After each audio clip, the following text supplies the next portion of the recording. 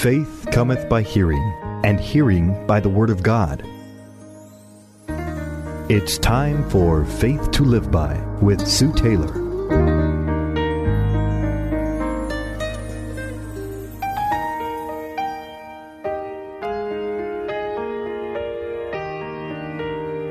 Thank you for joining me today on Faith to Live By. We have been talking this week about faith and prayer, two of my most favorite subjects, and they should be yours in the life of your Christian walk, because we cannot live and be a Christian in this world without faith and without prayer. Faith covers not only our spiritual needs, but faith also covers our temporal needs. Faith dispels all undue anxiety and needless care about what shall be eaten, what shall we drink, what shall we wear. Faith lives in the present, and it regards the day as being sufficient unto the evil thereof. Faith lives day by day and dispels all fears for the morrow. Faith brings great ease of mind and perfect peace of heart. In fact, Isaiah 26:3 tells us that He will keep us in perfect peace whose mind is stayed on Thee, because we trust in Him. When we pray, "Give us this day our daily bread," we are shutting tomorrow out of our prayer.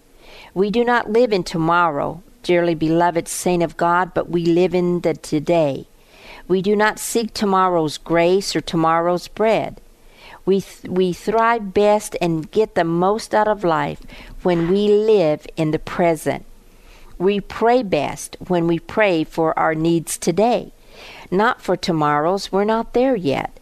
We may, tomorrow may render our prayers unnecessary and redundant, if not existing at all, because we don't know what the morrow holds. We are to pray today.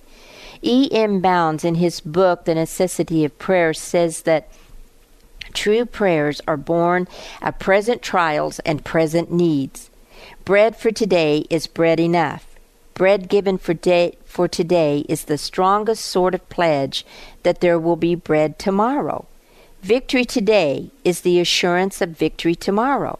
So when we pray today and receive victory, we can trust God that He's the unchangeable lover of our soul, and He'll be there tomorrow to give us that same victory. Our prayers need to be focused upon the present. We must trust God today and leave the morrow entirely with Him. The present is ours. The future belongs to God.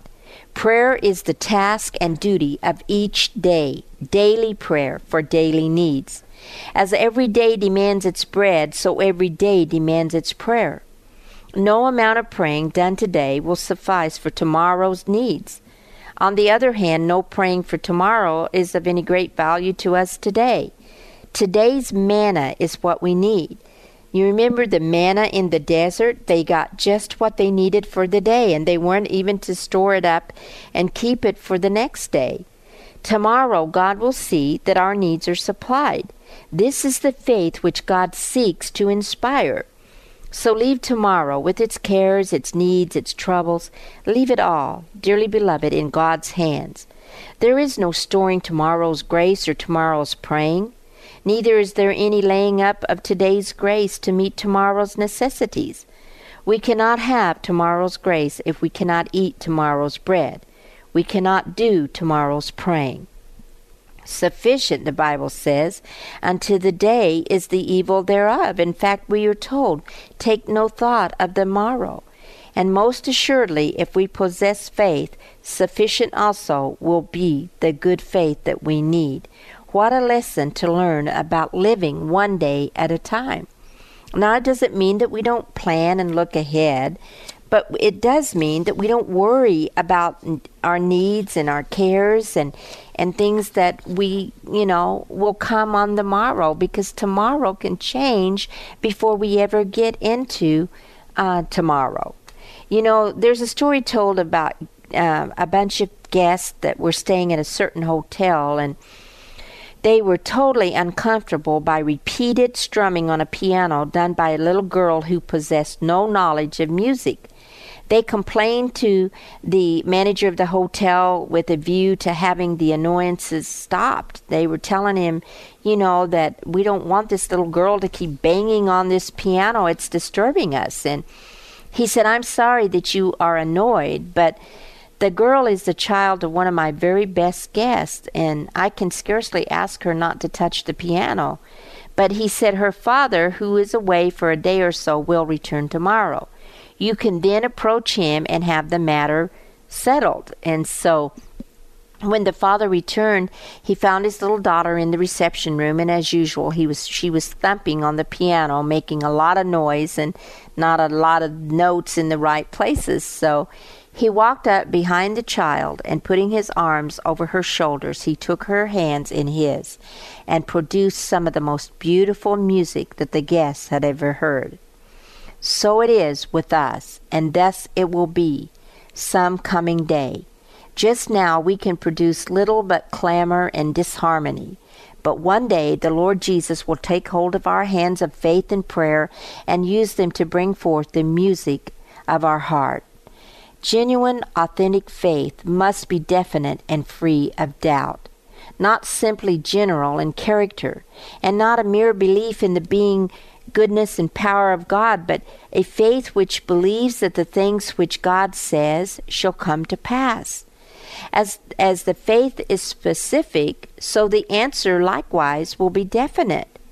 Remember the word of Jesus? He said, you shall have whatsoever you ask. Faith and prayer select the things, and God commits himself to do the very thing which faith and persevering prayer promises. The American Revised Version renders the 24th verse of the 11th chapter of Mark like this: Therefore I say unto you, all things whatsoever ye pray and ask for, believe that you receive them, and you shall have them. Perfect faith has always in its keeping what perfect prayer asks for. How large and unqualified is the area of operation when it says all things whatsoever. How definite and specific the promise, you shall have them. Our chief concern about faith and the problems of its growth and the activities of its maturity should be to simply believe. A faith which grasps and holds in its keeping the very thing that it asks for, without wavering, doubt, or fear. That is the faith we need.